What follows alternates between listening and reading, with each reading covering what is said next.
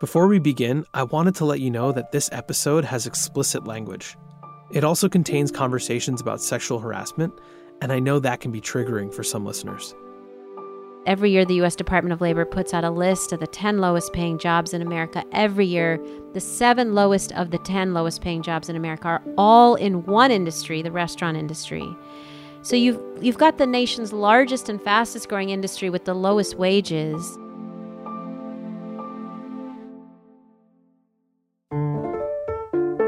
You're listening to Food by Design, an IDEO podcast, where we talk to the people who are building the food systems we'll need in the future, right now.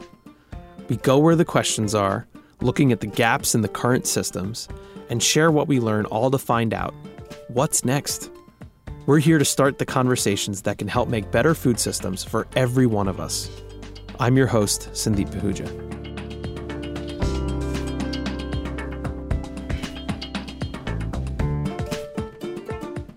When we were researching this series, it became clear that if we only talked about food itself and didn't shine a light on the people whose labor makes food consumption possible, we'd leave a huge hole in the story. Without people, our food system simply doesn't work. And what I've learned about people's experience in the food system is so shocking that we need to take a detour away from climate change, the main focus in this series up until now. I've always been a numbers person. So here's a number for you. 5. That's how many days a week I used to eat out at restaurants before the pandemic. When I was commuting to IDEO's offices or meeting up with clients, or on weekends when we were too tired to cook at home. Now when I walk through the restaurant districts near my apartment in Oakland, California, a lot of places are shut for good. Here's another number. 5.5 million. That's how many food service industry jobs were lost in America during the COVID-19 shutdown. It's estimated that at least 25% of independently owned restaurants will never reopen. The ripple effects across our food system, for farmers, ranchers, fishermen, food service workers, and all of their families, are breathtaking. We've spent a lot of time talking about designing solutions to problems in our food system. But whether we're able to build back better after the pandemic will depend on how we value the people that are doing the actual labor. So this episode is about equity and the current lack of it in our restaurants. And that starts with healthcare and fair wages. The restaurant industry, we found, has been the nation's second largest and number one absolute fastest growing private sector employer. This summer, we called up Saru Jayaraman. She's a professor at the University of California, Berkeley. Go Bears! And that's where she leads the Food Labor Research Center. Saru also heads up One Fair Wage, a national nonprofit. Her life's work has been advocating for higher wages and improved working conditions across the food service industry. We as a nation, we eat out more than anybody else on earth. We eat out in ever-increasing numbers. But unfortunately, despite being the largest and fastest growing, what the data has shown is that it is the absolute lowest paying employer in the United States. When she says lowest, she literally means lowest. One thing she told us that shocked me was that in many states, it's legal to offer restaurant workers a sub-minimum wage of less than $5 an hour. Sometimes as low as $2.13 an hour. That wage hasn't changed in 2 decades. $2.13. The logic is that workers will make up the difference in tips. The reality? They don't. Not even close. 43 states allow this practice. Only 7 states, including California, require a full minimum wage with tips on top. So why and how did this become okay? Saru's research shows that the history of tipping led directly to the problems we have now.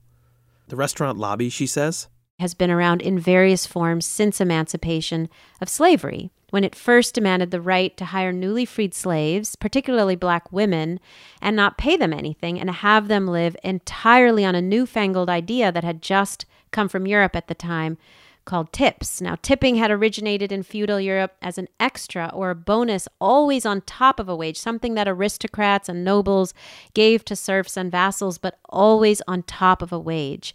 when the idea came to the States, it happened to come to the States right around the time of emancipation. And the restaurant lobby essentially, because Black workers were not valued at the time to have any wage at all, wanted the ability to hire those Black workers for free, not pay them, and have them live exclusively on tips.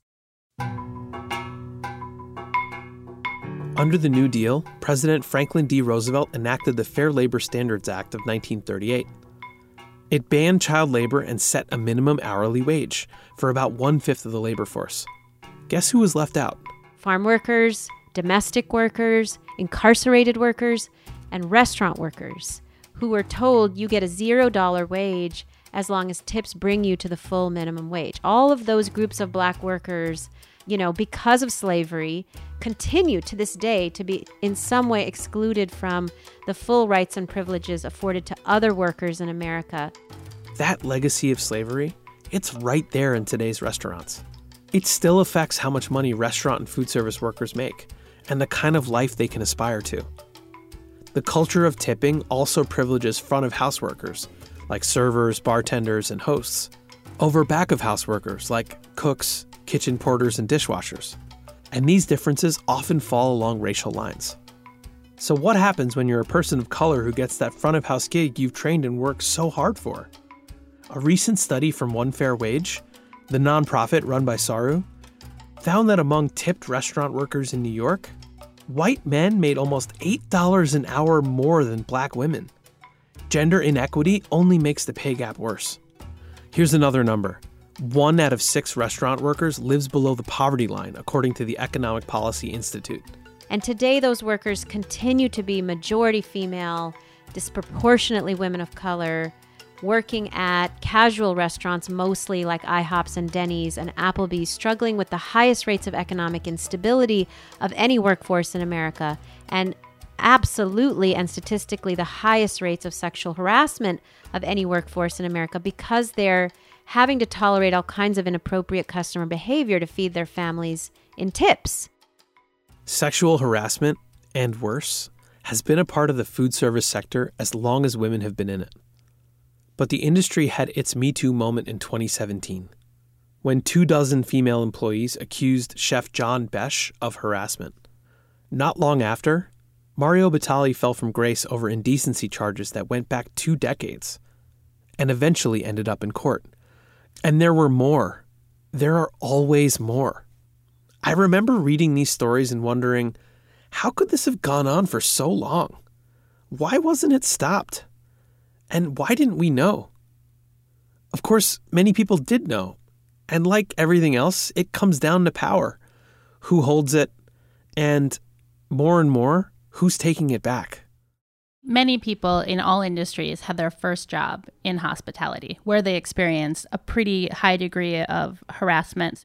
Erin Fairbanks is one of 3 co-founders of Women in Hospitality United, or WeWho, a group they created to support, train, and advocate for women in the industry. And through countless conversations with WeWho members, she hears about the sheer variety of everyday harassment that women are subjected to on the job. The harassment's not just internal, staff to staff, employer to employee, but also if you're working in an environment where you're dependent on tips, where you're serving the public, there's a huge spectrum of things that can happen in that space. And those things come up in these really intimate at the table side spaces. It's like, what do you take back to your floor manager? What do you do if someone grabs your butt? You're like, okay, cool, pretty clear. But if someone's just some throwaway comments, are you going to kick them out of the restaurant? In the kitchen, male coworkers cross lines all the time. But Erin and her co-founder, Elizabeth Meltz, told me how much pressure women are under to just put up with these incidents. It's called a brigade system based on military, and it's like you're fighting a war every night. It's hot, it's fast, it's intense, it's loud. It's a little dangerous. You're physically close to people. I feel like in a lot of ways it really reminds me of being part of a really competitive kind of sports team, right? That's why there's a chef. Everybody listens to the same person because you can't go rogue. Any type of harassment that folks might be more familiar with happens in that space. I always joke about, the porter who holds up the penis-shaped parsnip and is like, ha ha ha. And you're like, it's funny the first time, but it's not funny the 50th time. Elizabeth worked for Mario Batali for 11 years. In 2017, several women accused him of sexual assault, but Elizabeth says he never assaulted her. Still, many say that he created a culture in his restaurants that normalized sexual harassment, and she thinks she contributed to the problem by allowing herself to be a part of that culture. I was working for Mario at the time, and I really felt like I had a lot of feelings. Was I an enabler? Should I have known? Could I have done something? Was I a victim? I didn't really know. She says female line cooks like her constantly code switch just to get what they need from their male colleagues to do their jobs or to navigate around their behavior. You play 3 different roles. You play the boy, like the bro. You want to get along with everybody. Ha ha ha, all the line cooks should get blowjobs. Yeah, that's hysterical. You play the mom, right? You want to mother maybe you should have gotten more sleep, or let me help you with that, or I'll make the mashed potatoes today. And you play the coquette. The like, I can hang. Yeah, sure. You want to look at my butt? You want to touch it? And, anything to sort of get through the day. And I don't think I thought there was anything wrong with it at the time. WeWho gives women a place to network and a platform to share stories. The goal is to build a national movement that can revolutionize the hospitality industry. But when WeWho held a listening tour in 2019, the workers who came to their events told them that sexual harassment was just one of the many urgent problems. The industry needs to address healthcare, economic mobility, and equity. That's a lot to take on, so much so that starting over from scratch could be the only way forward. There are restaurants that have been rethinking the entire power dynamic that gave rise to so many of these problems in the first place. One of the most interesting examples is a Soho Manhattan restaurant that turned the whole front of house, back of house hierarchy completely on its head. Its name is Westbourne, and it was founded in 2017 by Camilla Marcus. Camilla, like vanilla. I'll break this down for you in a second, but here's Camilla's description of Westbourne's philosophy and their business model. We sort of say we are LA-inspired, mission-driven, and vegetable-forward. We are hoping to be the first certified zero-waste restaurant in Manhattan. And in addition, our team is entirely generalist and cross-trained. Everyone gets paid the same. We have no porters, no dishwashers. I really find that element of the industry something I very much am keen to change. If you hadn't read up on Westbourne before eating there, you might not realize that it was enacting several ambitious, norm-challenging principles all at once. I've never worked in a restaurant, so I didn't fully get this before meeting Camilla. Everyone gets paid the same. No porters, no dishwashers. Everyone is cross-trained. And they've drastically reduced waste and decided not to serve meat, both in the name of fighting climate change. Rethink the labor model? Check. Rethink how her restaurant impacts the earth? Check. If you envision a world a different way, you have to start from the beginning and be willing to redesign how everything is done. You can't just hope for a different outcome and keep using the same process and system. I visited the restaurant on a cold, wet day in December 2018 for lunch. It was cozy and packed with people. I had a memorable meal there.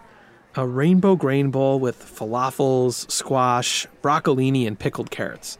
I almost forgot it was vegetarian. When Camilla founded Westbourne, the goal was to teach every single person in the restaurant how to do everything, whether or not they had a background in restaurants. In the long term, they could build on that training and move up into management. This idea came from her own experience in other restaurants and at culinary school. There's this very clear divide between front of house and back of house, those that cook and those that serve. And also have this sort of weird underbelly of porters and dishwashers who, it's really a caste system. Very few ever get out of that. They are not considered by everyone else to be part of the team. It was always really hard for me to reconcile when, this is a business that is really one of the last frontiers to a real middle class. Restaurants and food service are one of the last industries where you don't have to go to high school or college. You don't have to have any sort of background in the industry, just a passion for hospitality and hopefully a passion for food and beverage as well. It should be a springboard and not a dead end. That is so different from how the restaurant industry normally works. So for people who are not familiar, can you just explain really briefly how it's incredibly different what you're doing? We have a full day orientation program And then we have a 5-day full training program before, you're sort of even put on a station onto a position. It's a round robin. It involves testing. It involves tasting everything. For example, we do wine training for every single team member. It's not SOMs only. And everyone is expected to know what every dish looks like on a plate. Everyone's expected to know the menu backwards and forwards, understand all of our standards and sort of how we do things. From its inception, Westbourne has donated 1% of revenues to The Door. The Door is a hospitality training program for New York City youth. How do you even know if you like to cook if no one's putting something in your hand? How do you know if you like coffee if you've never been sent to a coffee program and you were never allowed to touch the espresso machine? Camilla told me the story of a super shy young team member who came to Westbourne with some very basic entry-level skills.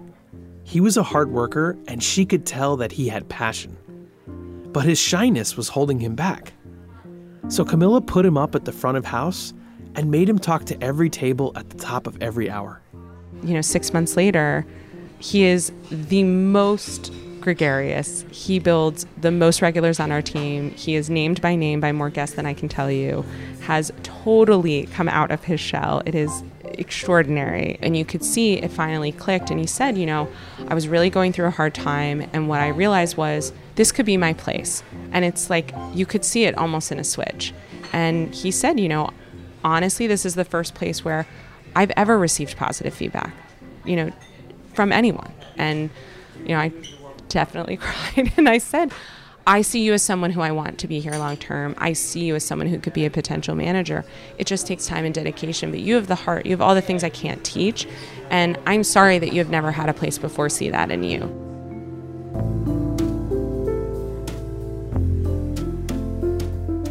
Here's the crushing part.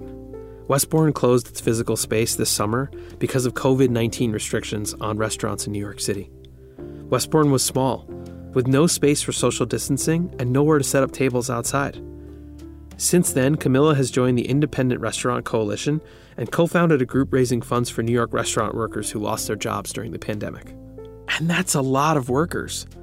1 in 4 jobs lost as a result of COVID came from restaurants and bars.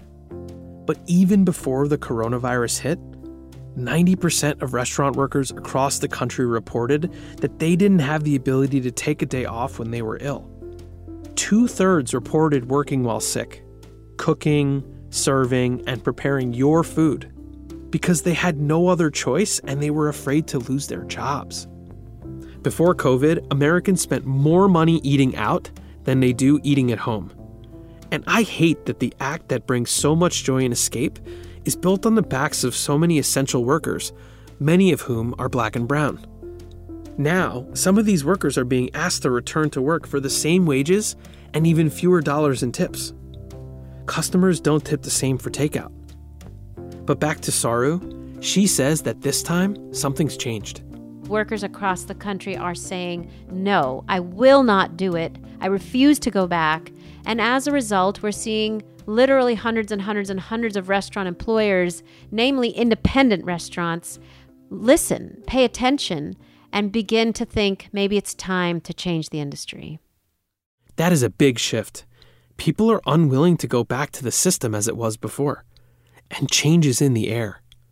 Saru says that the Black Lives Matter movement, plus the body blow to the restaurant industry, those two strong winds of change together have resulted in independent restaurants across the country looking seriously at reforms. Reforms that could strengthen their own ability to survive. Many of those changes could help alter the entire fabric of the food industry. For all the horrors that I've spent the last 40 minutes talking about, it's an extraordinary moment of beautiful hope and potential for change. None of those restaurants can survive without their workers. So a lot of independent restaurant leaders and even small mom and pop restaurants have come to us and said, because of the pandemic, because of the murder of George Floyd, we have changed our mind and we agree we need to move away from this legacy of slavery. That last part is a common refrain and an ugly truth in the industry, and frankly beyond. It's disturbing, but not surprising to learn that some restaurateurs were spurred into action by the loss of another Black life. It's as if only through this tragedy they found permission to wake up and be aware, finally, of the violence towards black people in the U.S. Systemic racism is responsible for the continued exploitation of workers, all part of this legacy of slavery that the restaurant industry has yet to overcome. As long as the restaurant industry is built on cheap labor, it will never be a sustainable way for millions of Americans to support their families without the fear of risking a single sick day, let alone another pandemic. And so, while reforms from the inside could help, it's structural change from the outside that will matter the most. Change that finally puts workers' needs at the center, starting with their health care and their wages. If we really want to solve for the problem of public health disasters coming out of restaurants, we need to both require paid sick leave and mandate a full minimum wage with tips on top, what we call one fair wage, which is what the 7 states, including California, have already done. 43 states to go. Dining has always been about the experience you have as much as the food that you eat. But too few of us consider the workers who made that meal possible and exactly what kind of an experience they're having. I know I always haven't. Camilla's story about the shy young team member at her restaurant reminded me of a memory. Last year, I ate a meal at Noma, arguably one of the best restaurants in the world. It's in Copenhagen, and it's the kind of place you don't get to eat at without an enormous amount of good fortune and privilege. When you arrive at Noma's stunning space on the water, you're greeted by a man named Ali Sanko. He's the first face you see, and he welcomes every single guest. Ali emigrated to Denmark from Gambia, and he's been with Noma since 2003 when he started as a dishwasher. In 2017, he was made a co-owner of Noma, receiving ownership shares in the business. And honestly, I remember Ali's story better than most of the things I ate that night. Imagine if more restaurants offered a path to a better life, or if they were able to operate in ways that help people up instead of keeping people down. That means fighting for policy-level interventions on healthcare and wages, while also pushing individual restaurateurs and big restaurant companies to change their practices. Next time you're out ordering food, ask your favorite restaurant if they pool tips, or if they pay a sustainable minimum wage, or if they offer sick pay to their workers. Hearing directly from you might be the first step in helping them change.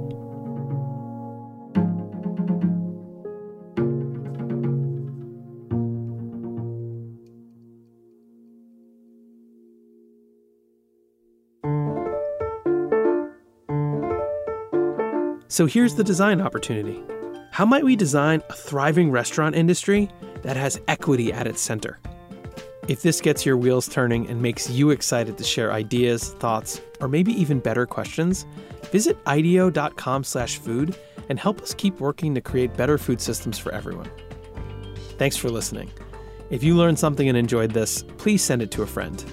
And you can really help by leaving a perfect rating and a review. You know the algorithms love that. I'm Sandeep Ahuja. This is Food by Design. The show was created by Sarah Quadraro and me. Today's episode was produced by Evan Roberts and edited by Julia Scott. Mark Henry Phillips composed our original music. Chris Hoff is our engineer. Special thanks to Allison Cave, Kiwi Landreth, Devin Peak, Stacy Fenton, Misha Jacobs, Alex Gallifant, Sarah Rich, and Hannah Lennon.